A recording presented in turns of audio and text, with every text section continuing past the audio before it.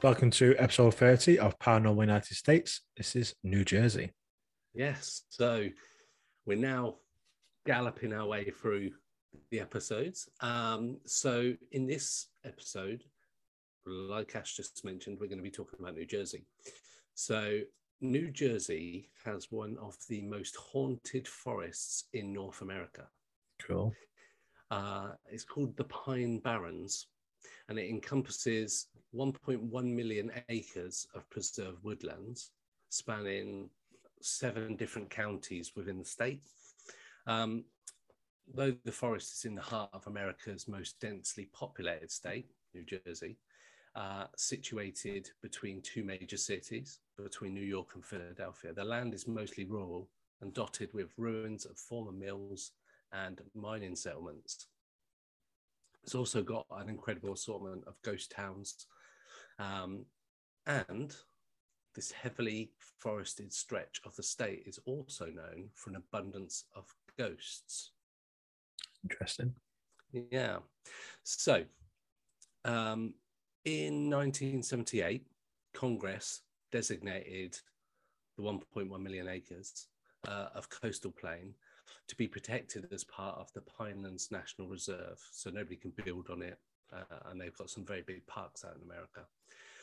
It was America's first national reserve, and it was established to protect the unique ecology of the region. However, the history of Pine Barrens dates back much further than 1978. So the Lenni Lenape Indians first inhabited the area around 1200 AD. European settlements began springing up along the river within the forest in 1694.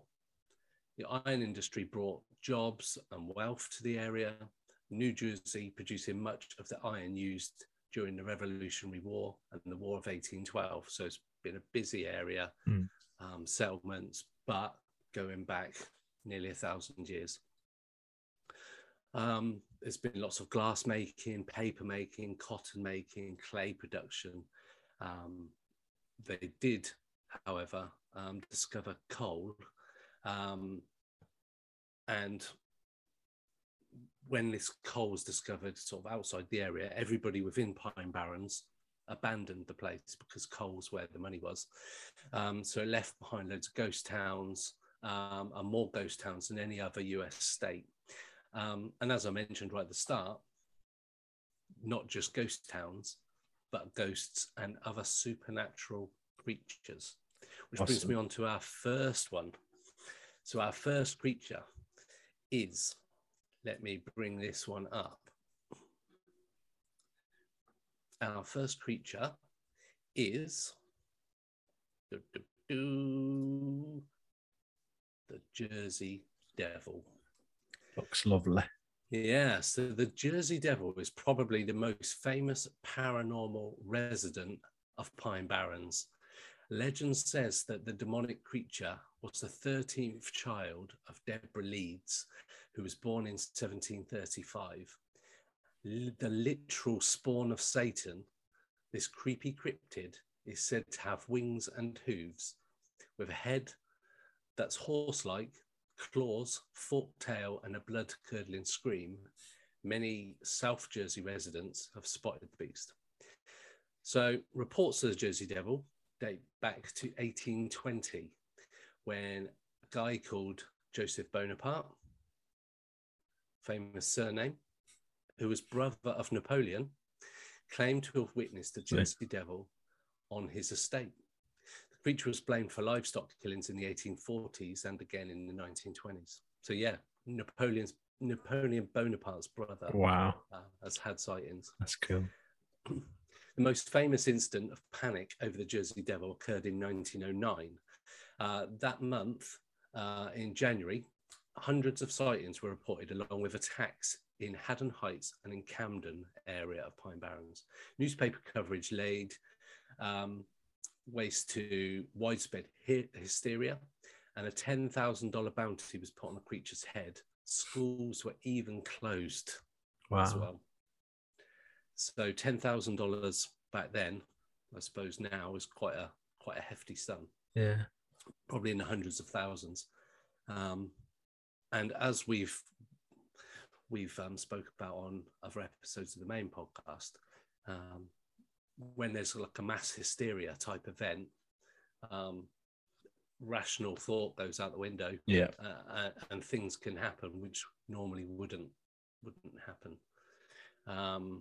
So yeah, an interesting one about the Jersey Devil. No firm sightings since then, really. People talking about it. Few pictures of people's sketches, but all depict a similar type creature to what you're seeing there with me. I never knew that it was like the son of a human. I always thought it was just like a cryptid creature. Yeah, so did I.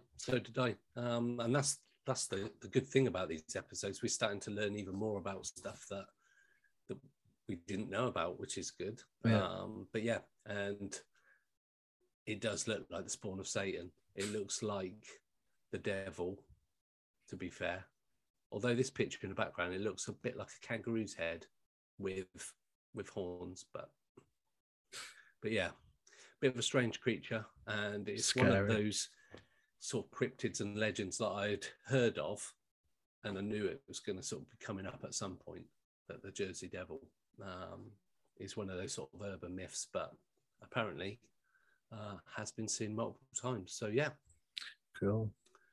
So the Jersey Devil is only the start of all the weird stuff that's happened and happens in New Jersey. So the ghost of a small boy is said to haunt one of the areas. The victim of a hit and run, he roams Burnt Mill Road, still searching for his killer. And if you drive down the road at night and turn off your lights, you may just see a boy running for his ball. However, I wouldn't recommend turning the lights off on a dark road unless you're looking to be the next Pine Barrens ghost. Another spirit is said to roam the area, and that's the ghost of James Still, an African-American doctor during a time of slavery. Legend says that he was lynched when locals found that he was practicing medicine. Some say he died of natural causes, but most believe he's a friendly ghost, assisting those lost or injured in the area and carrying on like his medicine ways and his doctor ways. Other ghosts include a blonde woman, a white stag, which is a protector, black dog, and the headless spirit of an infamous pirate called Captain Kidd. Of course, with the mining industry and milling industry being incredibly dangerous, many spirits of maimed workers also linger in the area as well. So it's a bit of a freaky place. So next part I'm going to share with you is this memorial. So this memorial is called the Carranza Memorial. Emilio Carranza was a Mexican aviator who flew around the world for peace. He was about to begin a tour from New York City over to Mexico City, and during the flights, he planned to stop at several American cities. His flight, however, was delayed due to a fierce storm, but a commanding Air Force officer messaged him to fly anyway, said, crack on, you still need to do it. But he crashed in the Pine Barrens area and was killed. Jeez. He only had a flashlight to guide him during the storm, and it's said that if you were to flash your headlights of your car at the memorial, you can hear the plane and see Carranza's final flashlight signal before he crashed.